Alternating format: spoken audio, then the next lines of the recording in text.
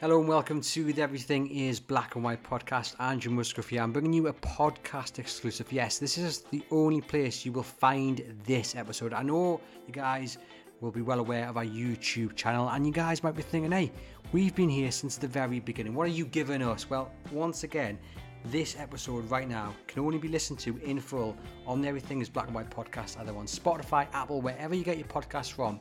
It's only in full right here, and it is a pleasure to introduce Apollo Hayes, who is a journalist for Football Italia. We're going to get the inside track on Newcastle United's first signing of the summer window, Sandro Tonali. Ladies and gents, this is introducing Sandro Tonali. Yes, very excited about this one. Let me introduce our guest, Apollo. Thank you very much for coming on to the Everything is Black and White podcast. How are you keeping? Thank you very much for having me. Very happy to be here and excited to talk about Tonali. It's a pleasure to have you on, and I'm sure our listeners are just as excited to get the inside track on Tonali from your good self. I want to take you right back to the start then, when you first heard of this potential deal and Newcastle's aim to take Sandro Tonali away from his boyhood club and move him to Tyneside. What were your initial thoughts? Because I think to many it seemed a bit like a dream. Well, when I first saw the links, I think like a lot of people, it was quite easy to quickly discount them just as, clickbait for Newcastle in the transfer market, seemingly linked with everyone. And we had that with Nicola Barella at Inter. And so after that interest died off and I saw that Tonali emerged, initially expected a similar-ish thing because Tonali is long-time Milan fan, been going to the stadium since he was a boy. He lowered his wages to push through the loan move to make it permanent. And it made sense that why would Milan look to sell someone who seems to be, an increasingly talismanic figure in the squad? And as the report started to gather steam, it suddenly made sense why Milan decided to sack technical director Paolo Maldini a month before. And it seemed to suggest a shift in certainly their transfer market goals. And then as soon as they showed that they were willing to listen to offers, it snowballed from there and it made a lot of sense.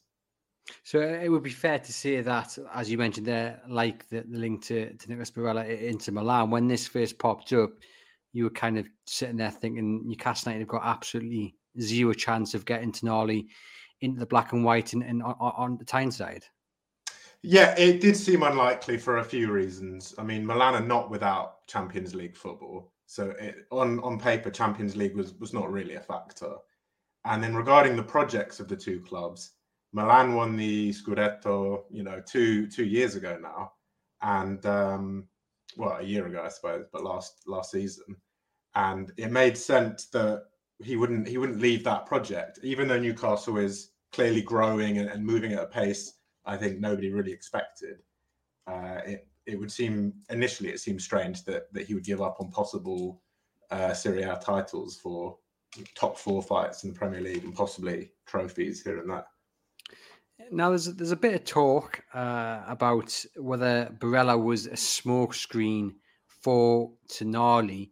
I mean, what do you think about how Newcastle's interest became firm? Do you think they always intended to maybe get Tonali and they used Barella as a smokescreen, or do you think that, perhaps from your understanding, that Barella was actually a serious target and then Tonali emerged as an option later on?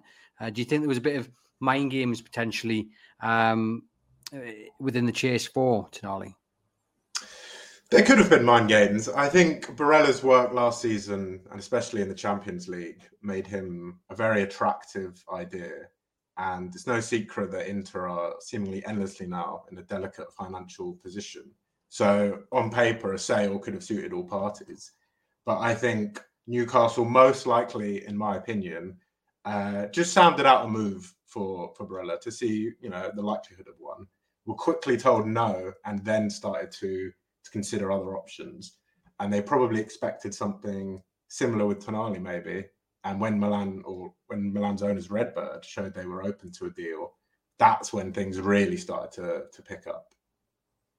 Yeah, I mean, we've got a saying on Tyneside, which is shy Ben's getting out. So you've got to ask the question to be told no. And Newcastle United have obviously done that and been told yes. And again, there's talk that really, while he was in the view of some kind of always on the list, top of the list for some, there was also a belief from some quarters that it was still very unlikely that Newcastle could A, persuade Milan to sell, and B, persuade the player to come to Tyneside.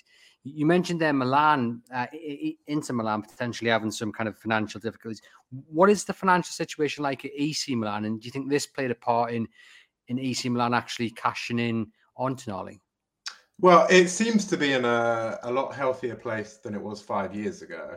The Elliott US investment fund that took over, they did a very good job fixing the accounts and building the project that eventually led to the league title. So when Redbird took over last year for around 1.2 billion euros, they seem to be in a strong position. It seemed to be a project gaining momentum, and it might look like Milan could be that team of the 2000s that you see in the latter stages of the Champions League more and more. But really, the big point, I think, is the decision to sack Maldini is really where, in a few years, we'll look back, and that'll be the turning point for this current Milan project, I think. And just go into a bit more detail about that, because as I said, you did write a piece kind of trying to pinpoint who's to blame for Tonali's exit. It seems from the outside looking in, and I say that with very limited knowledge of the situation at AC Milan, but it does seem a bit chaotic at the moment. Yeah, Milan are, in the last 5 or 6 weeks, have been in a real state of chaos. Off the back of last season, winning the league title, the Redbird takeover occurred in the summer, and they had limited funds last year. They didn't spend too heavily. So their biggest investment was Charles de Ketelaere from Club Bruges. And he didn't pay off this season. He was an anonymous figure, clearly needs time to adapt and to grow into his role at Milan. And approaching this summer, Maldini clearly wanted more experienced arrivals to try and help them close that gap to Napoli, because they really barely scraped. They barely scraped that 4th place finish, massively helped by the point deduction handed to Juventus. So Maldini clearly wanted more experienced and ready players who could come in and make that instant impact. Whereas the idea, at least from the Italian media, is that Redbird were hoping for the classic younger players that you pick up on a cheaper deal, develop, and then sell again. And nobody really knows what happens for sure. But the idea is that the meeting between the owner, Jerry Cardinale, and Maldini last month was a very short meeting. And Maldini was probably told, there's no chance we'll be spending what you want. And we'll be continuing with this younger player, cheaper, and then selling on for that greater profit down the line. And that was the end of the Maldini story. And do you think that Newcastle potentially got wind of the chaos within the corridors at AC Milan and have kind of seized the opportunity and have tried and successfully, easy for me to say, kind of acted upon that chaos and made the most of it with getting Tonali to Newcastle? Yeah, that would make a lot of sense to me, because the chaos is so obvious and so widely reported at this point. And a lot of their other top stars, like Theo Hernandez or Rafael Leao or Mike Maignan, are clearly not really available. They've got long contracts, or they're very marketable. They make such huge impact. Whereas with Tonali, whilst he is a great player and can do a lot, there is a level of stardom that he initially didn't have, you could say, maybe. And so, sorry, continue. Sorry, no, yeah, I mean, that's quite an interesting one, because I was going to just make a point about the reaction, because when this story first emerged, it was, he will never move to Newcastle. He's a really good player. Then he's obviously he's moved to Newcastle. As the deal got closer to being confirmed, it was from some quarters of Milan fans and the media over in Italy started to say, oh well, the price tag is way over the top. I'm just thinking what you make of the reaction from those in Milan covering it and both supporting the club. I think for the supporters, the marketability and the stardom aspect are obviously not important. And Tonali was clearly one of those players that had the club in his heart. And that there's pictures of him as a child in a Milan shirt, in with all the ultras in the stands of the San Siro. So that losing a player like Tonali would be as painful as Tottenham losing Harry Kane, even though Kane obviously has a much more obvious impact at Tottenham. Tonali was one of their own in some ways. And so losing that is a bitter blow, especially a month or less after their other famous talisman Maldini was shown the door. And from the press perspective, the disbelief at first was wide and was fairly shared. And I think that's just because of the nature of how the modern transfer market works nowadays, especially with the Newcastle investment. It's very easy to say they're interested in a player and you move from that. And I think that kind of, especially from a lot of the supporters, that did seem the initial impression was it's just another rich Premier League club ready to snap up the stars. And as things progressed, then the blame game started to begin in the media, and you could see there was that confusion with where this Milan project is going now under Redbird. And again, the Maldini sacking really has endlessly been referred back to as that decisive point where the strategy changed. Very, very interesting. And I mentioned earlier in the show about persuading Tonali to leave Newcastle, to leave AC Milan, sorry. As you mentioned, a boyhood fan. It wasn't too long ago he was talking about never making the mistake of leaving AC Milan. I mean, what do you think persuaded him to actually go back on that and make the decision to become a Newcastle player? It's impossible to say what they said behind closed doors, but the impression seems to be that once he became aware that Milan were interested in an offer and they were willing to discuss details, I think that does change a player's perspective, because it's all well and good being as loyal as you possibly can be to a club. But if they're willing to dump you off for a price, I think that would have an impact in how you view a move.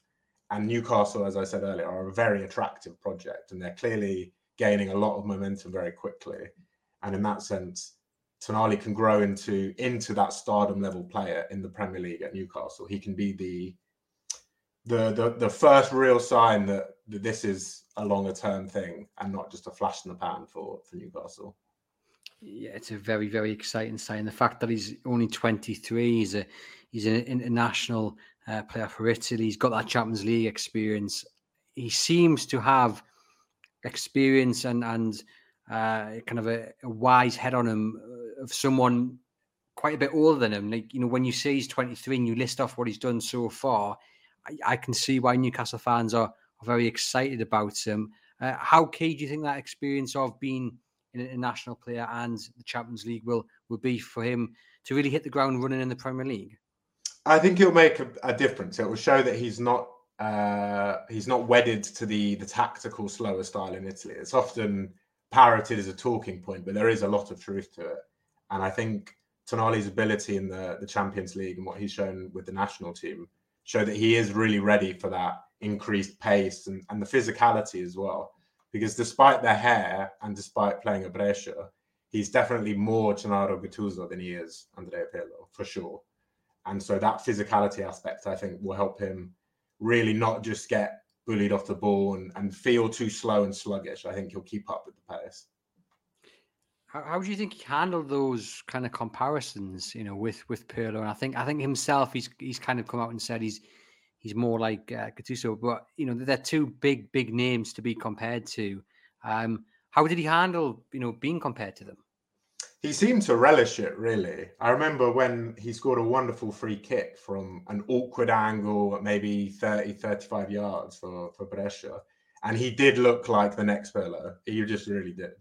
But when you watch him more and more, you can see that grit and that sort of bulldog spirit that Gattuso had. And I think that's something that Newcastle fans will really appreciate. And I'm not surprised that he took publicly to discount the comparisons with Pirlo, because the hair in the club, it made it very easy. But I think he was aware very early on what kind of player he wanted to grow into. And it was a more active, engaged role than the deeper lying playmaker that snipes off those wonderful passes, which he can do on occasion as well. if you were to sign a Pirlo in his peak or Gattuso, you'd be talking probably something well beyond 100 million. As it is, Tonali, his cost, we believe, for the moment, around 55 million. It could rise to a club record fee, we think.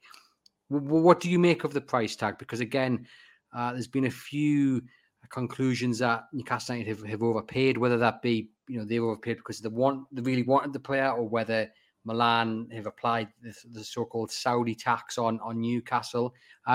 What do you make of the price tags that have been mooted? It's difficult to say. I think there's a lot of factors with that price tag. Part of it is certainly the Premier League and possibly that Saudi tax you mentioned, just because I can't imagine Juventus paying 80 million for Tonali if he'd have left in a year or two's time, for example.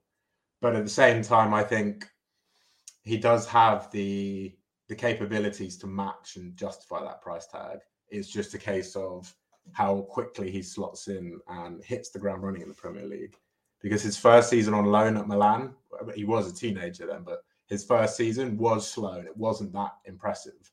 So he did drop his wages by about 400,000 euros to push through that loan and make it permanent. So I think that shows that even if he doesn't immediately shine, I think he would really put in that work and remain professional enough to justify the price eventually. Let's go on to then his attributes, because a lot of people will be asking, what exactly does he bring to Newcastle United? So what are his main strengths, do you think? I think a big one is his flexibility. He's a very well-rounded player. He can play across the pitch. So defensively, very solid, often plays in a deeper position, but he's not afraid to go forward with or without the ball. And sometimes in games, you see him crop up on the left wing or on the outside of the box on the right side. And I think that will be a big difference in the Premier League, and especially with Eddie Howe's system. I think that level of flexibility will add another layer to Newcastle's attack and their defence when trying to deal with counter-attacks. Well, there is a lot of topic and a lot of debate about whether he's going to be the number 6 for Newcastle or whether he's going to play either side of a number 6. Where would you foresee him playing, do you think, once the season starts? I think if you had a system with two deeper midfielders, I think he would work very well alongside that one of those. But I also think if you had a deeper midfield, maybe longer across the pitch, I think he could play in a slightly more central position. But he'll never pop up in an attacking midfielder position in the sense of a number 10, for example. He'll always be in the centre, maybe a bit closer to the defence, but his qualities show that it doesn't really matter where you put him because he will kind of crop up everywhere at the end of the day. So it sounds like he's got a bit of an engine on him, which is good because Eddie Howe's style is very much about stamina and having that fitness to get up and down the pitch and to press the opposition. And you're going to need to be fit and to have an engine on him. And it sounds like he does have that about him. Yeah, I would expect him regularly this season to be seen charging up the pitch on attacking moves and then suddenly charging straight back to help in the defence. He's never been a player that shies away from effort or isn't keen to make a tackle or put himself in a position to try and do whatever he can.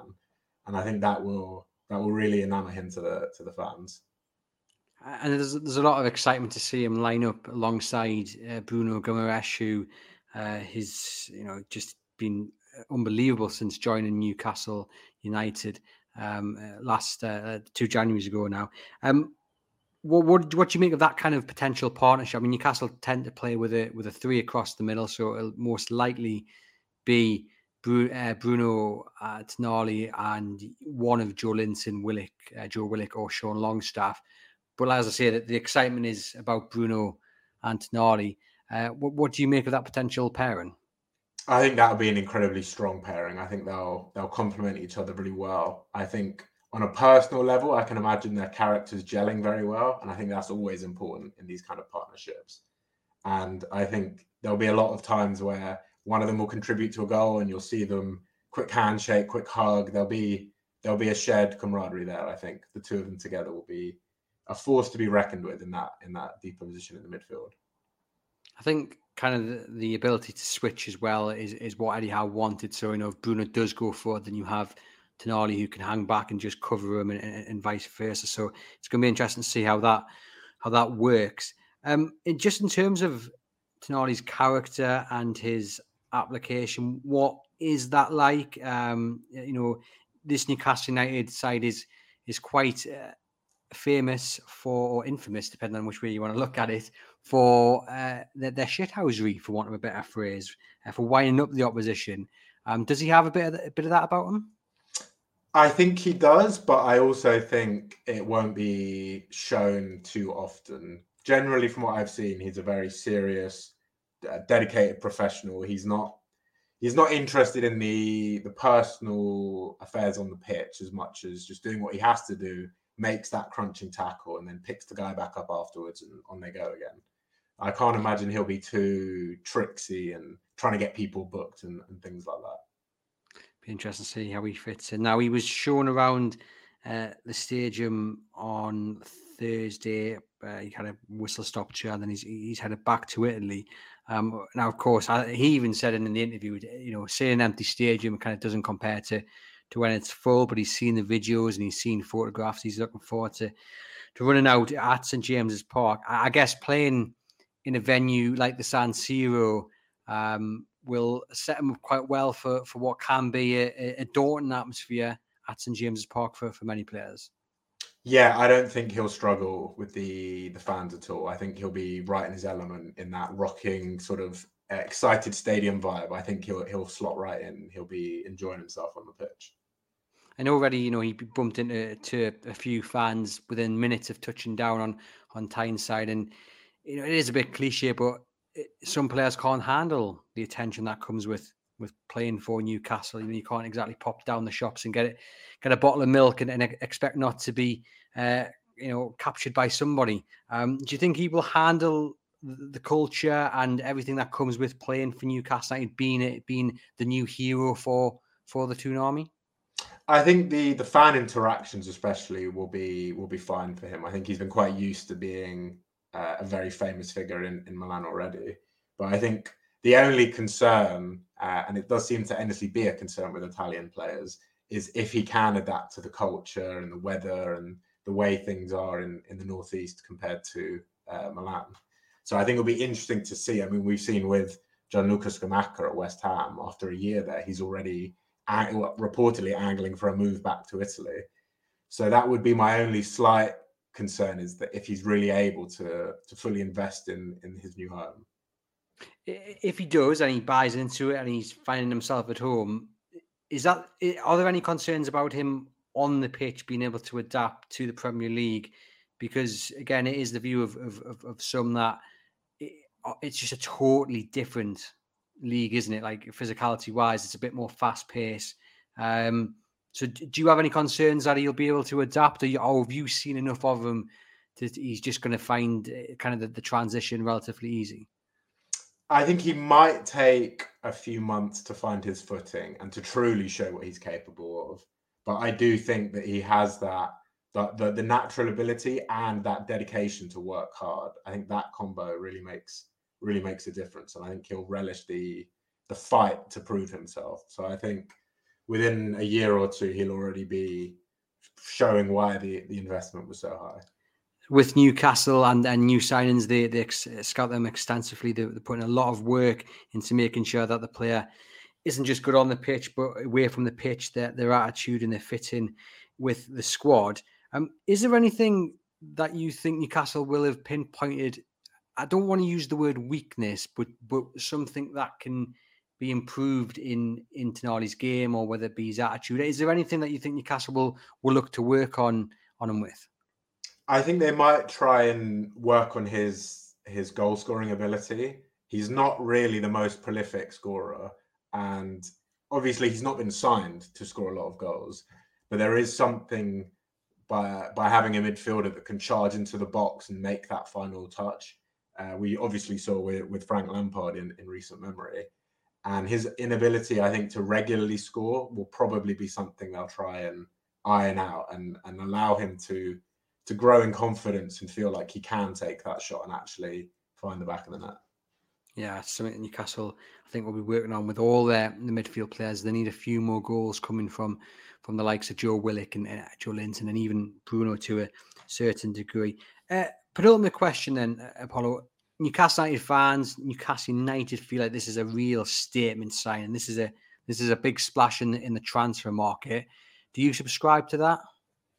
Yeah, my impression of the situation is this is the signing that really shows that this is different now. Newcastle aren't just going to be fighting outside the top 6 or top 7, but will instead regularly be in that Champions League conversation.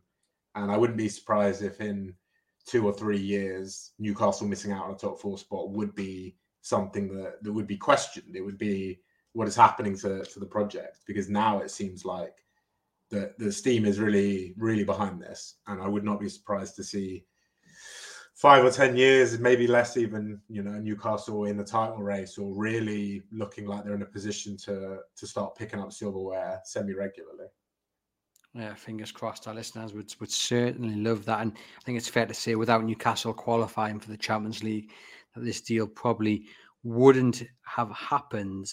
My final question to you, Paulo, is about his leadership capabilities. We know that Eddie Howe has this leadership group within Newcastle, and while Kieran Trippier is the captain on the pitch, you have Jamal Lascelles off the pitch, and you have other leaders as well who step up when needed, the likes of Dan Burn, Bruno, Joe Linton. There's a real big group of loud voices, and but people who work together. They understand the standards that the manager sets. They understand the importance of giving their all to the club.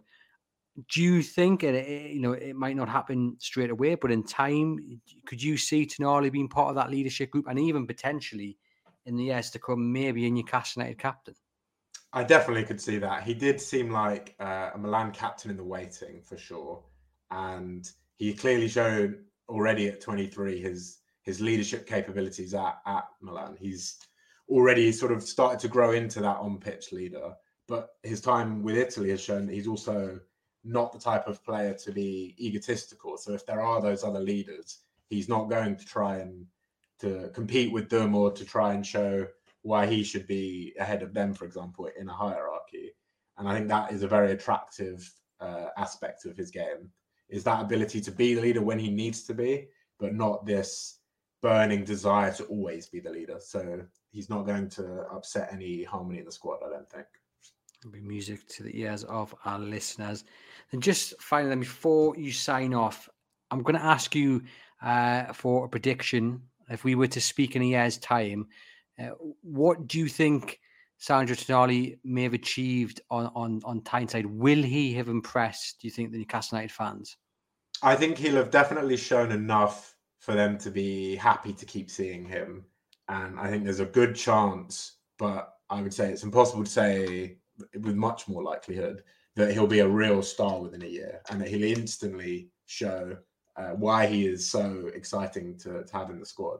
Sort of like, as you said, Bruno Guimaraes made such an impact so quickly, and I think it wouldn't be surprising to see Tonali do the same. But regardless, I think it will be a positive year for him and for the fans. Superb. Fingers crossed. Apollo, thank you very much for joining us on the Everything is Black and White podcast. Feel free to tell our listeners where they can find you on social media and where they can read your work. Check me out on Twitter, Apollo Hayes, Hayes with an E. And enjoy the season, really. Good luck with everything. It's an exciting time for all the fans, and interesting to see what happens in the next few years. It certainly is.